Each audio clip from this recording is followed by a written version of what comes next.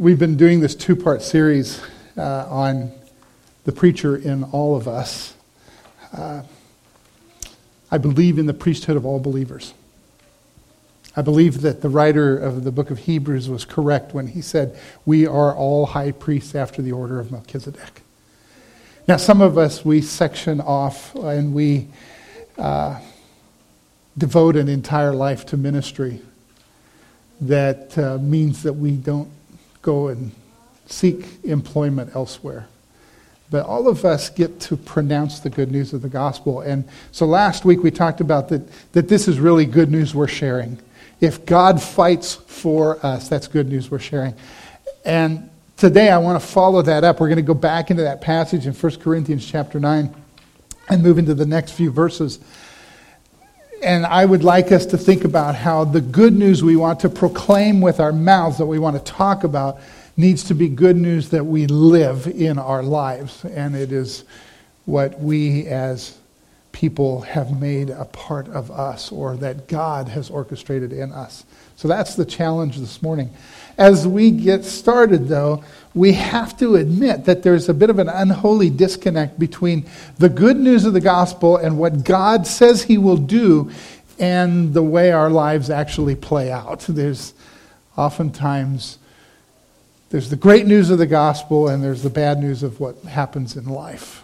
So I'm going to throw a couple of quotes at you. The first is from Gandhi.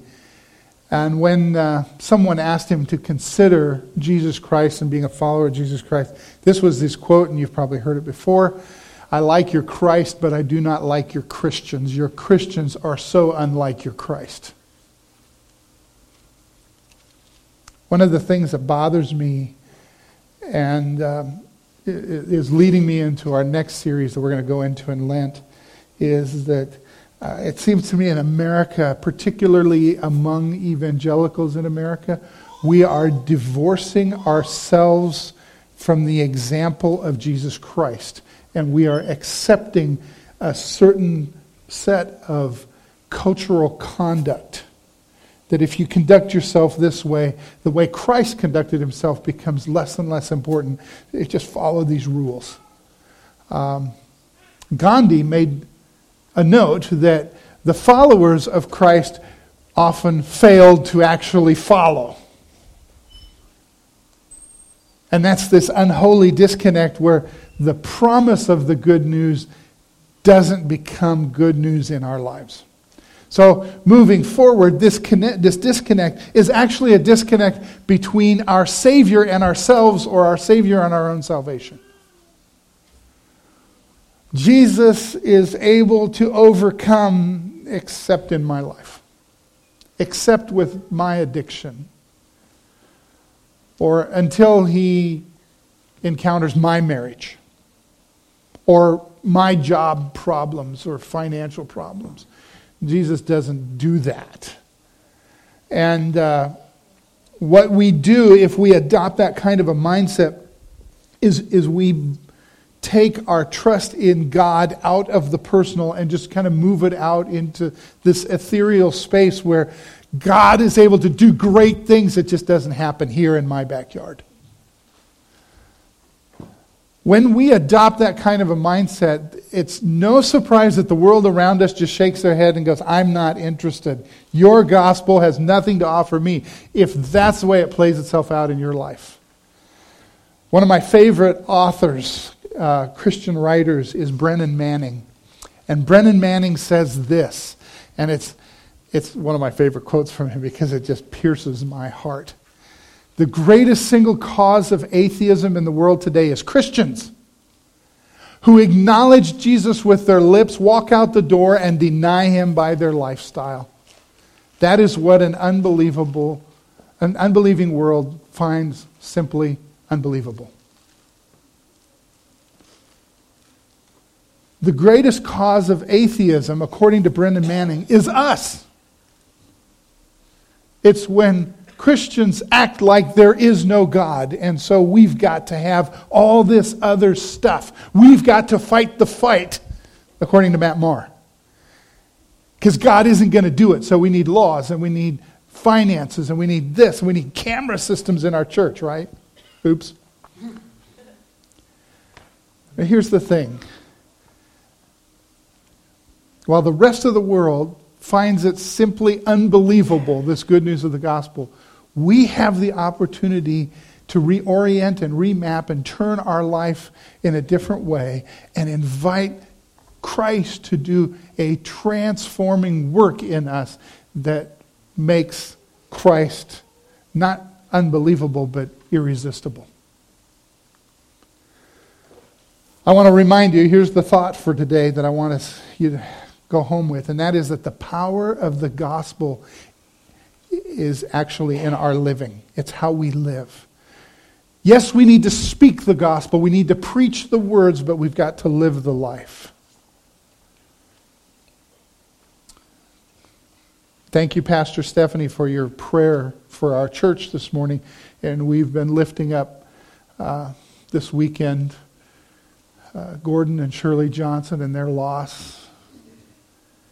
But you know, it's a loss because we're going to miss Marvin, but we know that he oriented his entire life around the gospel, serving God, believing in him, and trusting him for all of his needs. And so, you know, we come to a point where we look back on the life of Marvin Moberly and we go, what an amazing thing. This speaks the gospel. How he lived speaks the gospel. And that's true for you and me. So let's go back to this passage in 1 Corinthians chapter 9. We started with the verses prior to this last week. So if you have your Bible or it's open on your phone, you might do a quick review of those previous verses. But we're going to pick it up in verses 24 through 27. Don't you realize that in a race everyone runs, but only one person gets the prize? So run to win. All athletes are disciplined in their training. They do it to win a prize that will fade away, but we do it for an eternal prize. So I run with purpose in every step. I'm not just shadow boxing. I discipline my body like an athlete, training it to do what it should. Otherwise, I fear that after preaching to others, I myself might be disqualified. If you went back just in those moments as I was reading and looked back on what we read last week, remember Paul was talking about how he would become whatever he could in order to win some to Christ. When he was with the Jews, he'd live under Jewish law. When he's with the Gentiles, I won't observe the Jewish law, but I will observe the law of Christ, so I have this freedom with the Gentiles. I'm going to do this because preaching the good news is what I'm called to do, whether I'm compensated for it or not. I'm compelled to do it. You remember that. And so he follows that right. The next step, right after talking about, I am going to try to win all that I can to the cause of Christ. I'm trying to share the good news of the gospel with everyone that I can. He follows that with this passage that has to do with training and athleticism. And it's a great coincidence, right? Probably not. That I get to talk about this on the week that the Winter Olympics start. And I watch these young people and I think to myself, incredible, simply incredible. And it really doesn't matter what event you're watching, but I was watching snowboarding. I've been skiing. I've never tried snowboarding. I think these guys are suicidal. I mean, you watch this and they start out and they go down and I think it was called slope style now is what I was watching last night. Every time the Olympics comes around, I go, I'm not going to watch very much of that. And then I get sucked in and I watch these athletes that are able to do amazing things. But they go down the hill and they start out with a few tricks. But by the time they get to the bottom of the hill, I mean, they are moving. They are flying and they hit those jumps at the end and they do flips and twists and turns and they hopefully successfully land and ski away. The events haven't started yet, but probably my favorite, and it is one of the most uneventful events in the Olympics, is ski jumping. I mean, you watch these guys, they come down these ski jumps and they shoot off the end and they fly. When I was a kid, we were coming back from being on the mission field, and we had some missionary friends who were Norwegian, from Norway, and we had made arrangements, my folks had, that we would do a layover in Oslo, Norway, and our missionary friend said, well, you've got to go and see our family there, our relatives. They will take you around and show you all these sites in Norway. It was wonderful. It was wonderful. And we were there during the summer, which is good. You don't want to be in Norway in the winter.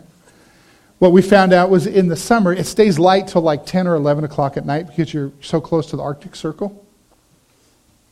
And so we got to go around and see this stuff, and our friend's father took us. He said, there's something I want to show you. And he took us out into these mountains, and he took us to a ski jump. Now, it was the middle of summer, so the grass was green and the sun was shining, and there was nobody skiing. But we went to the top of the ski jump, and we looked down, and I'm telling you, there's no way, I don't care how big your TV screen is, it does not do it justice. I stood at the top of a ski jump in Norway, and I was on firm ground. I had shoes on, not skis, and I was still terrified. I'm not that keen on heights. And I thought to myself, I will never do this. And I have kept my word. And I watch these guys that do this. They strap on these skis, and they're huge. They're these wide skis, and they sit on that bar, and then they just stand up, and they just start going down, down, down, down, until they're screaming, and they hit the bottom, and they fly. And then they, usually they come down, and they just gracefully touch down, and then they measure the distance. But as well as I do, if you're my age, you know that it doesn't always go so well because you watch the wide world of sports. Okay, you guys, I said you guys, young kids, go on YouTube and YouTube ABC's Wide World of Sports, and you watch the beginning. The agony of defeat, right? Right when they say those words, this guy's coming screaming down the ski jump, and he hits the bottom, and everything possible goes wrong. And skis go flying, and his body is just ragdolling down this ski jump. And in that moment, you just go, wow, sports can be really bad. I would suggest to you that oftentimes our walk in sharing the good news of Jesus is kind of like that. We go screaming ahead, and God is doing great things, and we're propelled by the Holy Spirit. But if we don't do it well, it looks like carnage. And so a lot of us, like me, sit there and go, I will never do that, and we keep our word. Because I don't want someone to hear my story. I don't want someone to hear about Jesus through me and go, no thank you, I'd rather go to hell. Well, here's the good news about the good news. What we really, really need to do is simply work at bringing our doing in line. So Matt Maher reminded us with his song, Your Love Defends Me. He reminded us that God is doing far more than we are, but we need to be ready and able to walk with him, to work with him. And we bring our doing in line with what the Holy Spirit is already doing. In our tradition, in the Wesleyan tradition, we have this wonderful piece of our theology that we don't hear about too often, but I think is fantastic. We call it prevenient grace. It's how God goes ahead of anyone who has no idea who he is and does things in order to get their attention and draw them to him, even though they don't even know God exists. He is at work in their lives to try and woo them and win them and draw them closer. And we say that is God's grace at work. And the word prevenient is like being previous to or previous and at work. So God is calling, wooing, and drawing us to him before we even know that he's active. Pastor Stephanie alluded to it in her wonderful prayer this morning when she said everything we do is in response to God. He's already at work. And so God's grace is already ahead of that. But when we become aware of it, we go, oh my goodness, God has protected me. He has been speaking to me. He has been beckoning, come, and inviting us. And we respond to that, and then our lives start to change as we say, Lord, I don't want to live this way. And so we have this way that grace works, that we believe, where we go into then the justifying grace of God, where He washes us clean and sets us free from our guilt and our past. And then we go from that into what we call the sanctifying grace, where God then rewires and remaps us and transforms us so that we are no longer people whose lives say more about sin than they do about salvation. And I believe in that place of sanctifying grace, God does, as Matt Maher said, the heavy lifting. And we do this cooperative thing where we say, okay, Lord, you can work on that area of my life. Okay, God, you can tinker with that and help me to make that something that looks more like you and less like the damage of the world. I call that cooperative grace. Another Wesleyan theologian calls it responsible grace, where we respond to God and then become responsible in our grace. I think this is where we go from God working a miracle of setting us free from sin to God doing meaningful change and meaningful transformation in our lives. So I want to caution you, because I think there's this tendency that we have to think that God has a magic wand. And He waves it over certain people who are really fortunate or lucky. By the way, some of you have heard me say this, but I think lucky has no place in the vocabulary of a believer. But we have this thing where we think, well, God does these amazing things, and He waves a wand over somebody, and they're just miraculously changed. Maybe it's the story we've heard of the alcoholic who just put down the bottle and said, God, help me, and never went back to drink. And we go, ooh, the magic wand just waved. Or maybe it's the couple whose marriage is a disaster, and they come back and they say, God has healed our marriage. And we think this magic wand was waved, and all of a sudden they're nice to each other and they fall in love again. And God works in amazing ways, but I really think that the true work of transformation is played out over time. I really think that the deep work of sanctification is one that plays out over a lifetime. So I look at people that you and I know in common, and so I'm going to refer to a couple of people that some of you would remember here. So I look at people like Bruce Klein. I look at people like Ralph Helsel. These people who were able, by God's grace, to live up into their 90s, who seemed incredibly wise and incredibly gracious, and you could just strike up a conversation, and with about 3 seconds you got a nugget of wisdom. You remember that from these people? And maybe it's somebody else. Maybe it's your grandma. Or maybe it's a pastor you had when you were a kid, and you go, yeah, I know exactly what you're talking about because I've encountered somebody like that, and they were able to just say things that had such deep truth. Things were so profound that it caught my attention and helped me. Well, I would suggest to you that those people didn't arrive there in a moment.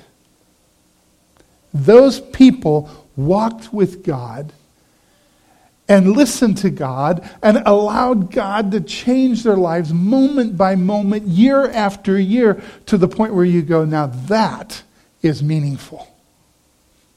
That is what a life that's been transformed really looks like. You see, when God changes us over time, it's a change that lasts. It's a change that doesn't go away. In fact,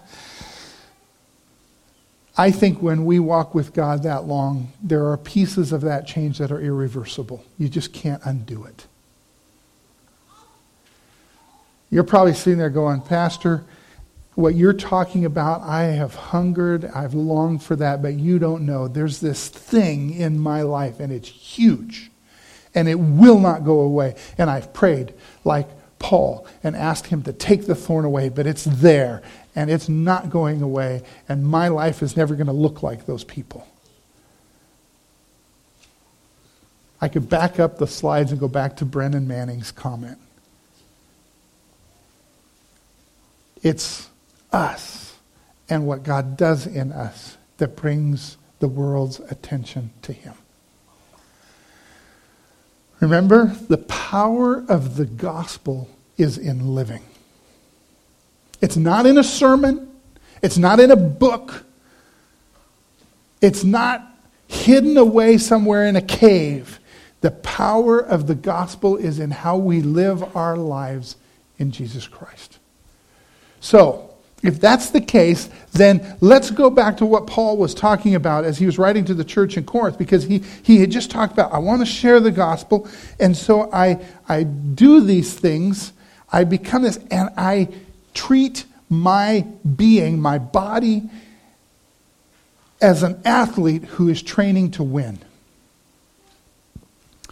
You and I know there are very few people over in South Korea right now competing who decided to do that last week. Right? Most of those people have been preparing for this for years. They have been training for a lifetime. They have been doing everything during every waking moment, probably for the last 4 years, to get to where they're at today. And some of those people have been training in the most bizarre ways. So here's one of my favorite stories, probably my favorite story of this year's Winter Olympics. It's the Nigerian women's bobsled team. Now, some of you remember years ago the Jamaican bobsled team, the Cool Runnings movie, and how much fun that was. And these Jamaicans who live in the tropics were going to go bobsledding. Well, now it's gone a step farther, and the country of Nigeria in Africa, they have fielded the first bobsled team from Africa in history, and it's all women. Isn't that cool? And so as I was reading about this, I was looking at this story because I have some Nigerian friends and I wanted to commend them that, hey, you guys are in the Winter Olympics and these women are going to go screaming downhill. And I'm sure most Africans have no idea what they're doing, what the bobsled team said. The bobsled team knows what they're doing, but the Africans don't know. As I read the story, I realized that the captain of the bobsled team, she was actually born here in the United States to Nigerian parents, and was on a track and field scholarship and went to college at a place where they actually had a bobsled team as well. So she started training with them. And then she went to Nigeria and she started recruiting some of these ladies who are really good athletes, sprinters. And they came to Houston, because Houston, Texas is a good place to go bobsledding. Right? No.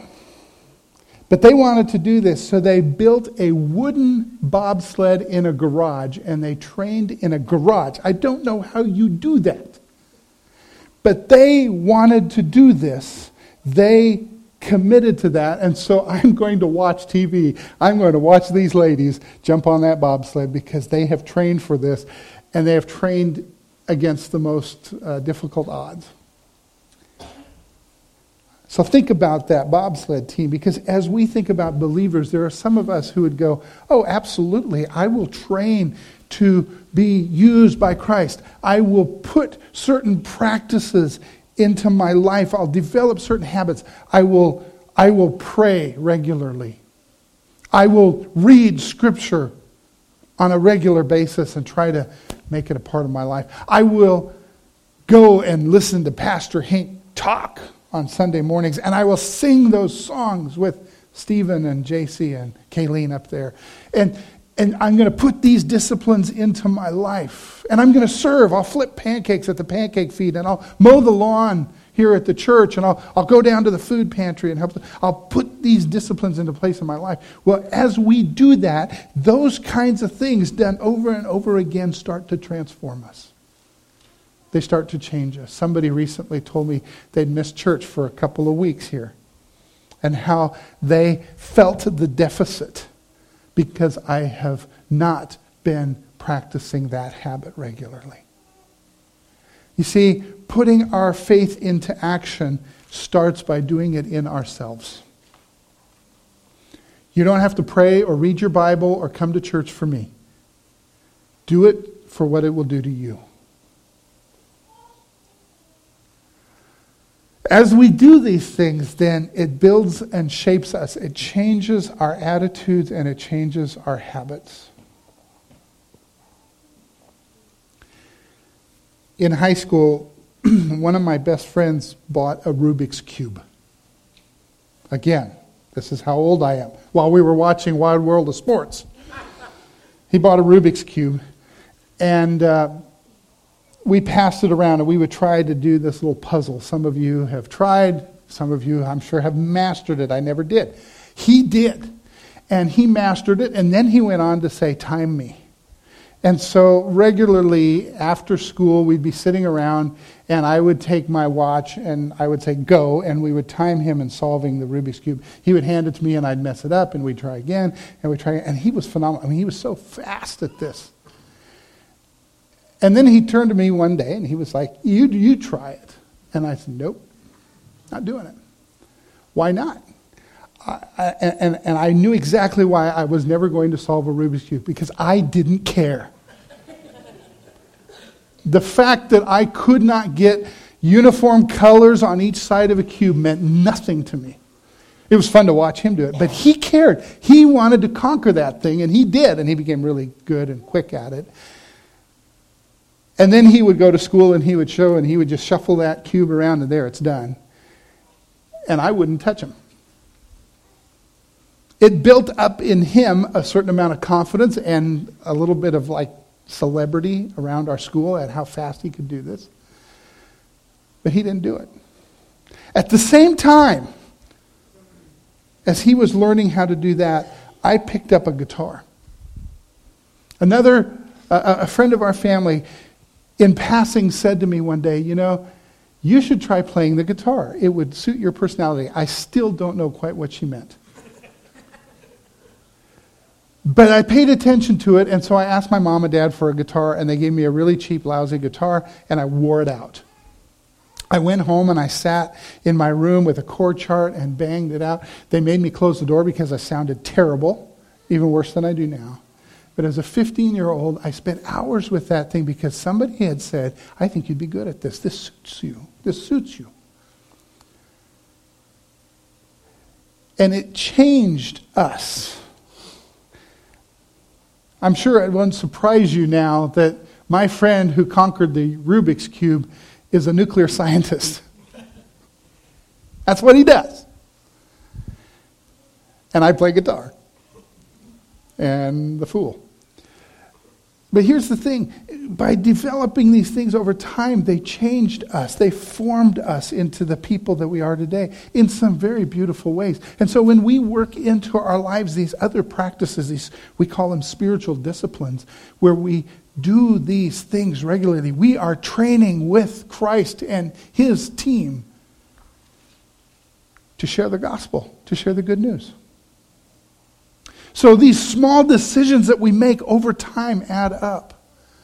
My father-in-law, I like to quote my father-in-law. He's got a lot of good little quotes that have helped me in life. One of his quotes, and he usually says it when I call him and I am frustrated over the state of things in my life. He says, "This didn't happen in a day, and it's not going to come out in a day." In other words, the habits we've cultivated lead us to where we're at. That can change, but it changes over time. Small decisions add up. Just like a person trying to lose weight saying, "You know what? I'm not going to eat cake today." If you keep doing that over time, it adds up. And the person who says, "I am," it adds up as well. So we're training for winning because the power of the gospel resides in our lives. The power of the gospel is in living. Here's the thing. If we live that out over time, I think then we become most impressive people. We don't do this because we want to be impressive. We don't do this because I want everyone to see my life and go, "Oh my word, he's a saint." I've yet to hear anybody say that about me. But when I look at those people, I referred to the Bruce Kleins and the Ralph Helsels, and I could go on and on. I look at those people and I go, but that's what I want to be like, right? Not too long ago, we did a little informal poll with our youth group a couple of years ago, and we asked them and said, who would you like to have come and maybe share with you teenagers about life? Their number one request was Kay Klein. That's who I want to be like. Most impressive people, because they have lived their lives experiencing years of grace in dealing with those hard places in life, those insurmountable obstacles. And as a result, their lives have been built and have been formed and have been shaped into something that young people sit up and notice and go, now that is noteworthy. There's something to be said with consistency that is borne out over time. If we keep with Christ, something changes in us. Jesus himself said, remain in me. And remain isn't just sit down and occupy space. Remain is this active sense of connection. Remain in me, and I will remain in you, and you will, help me out, somebody knows the answer, bear much fruit. Win many. Share the good news. Consistency over time.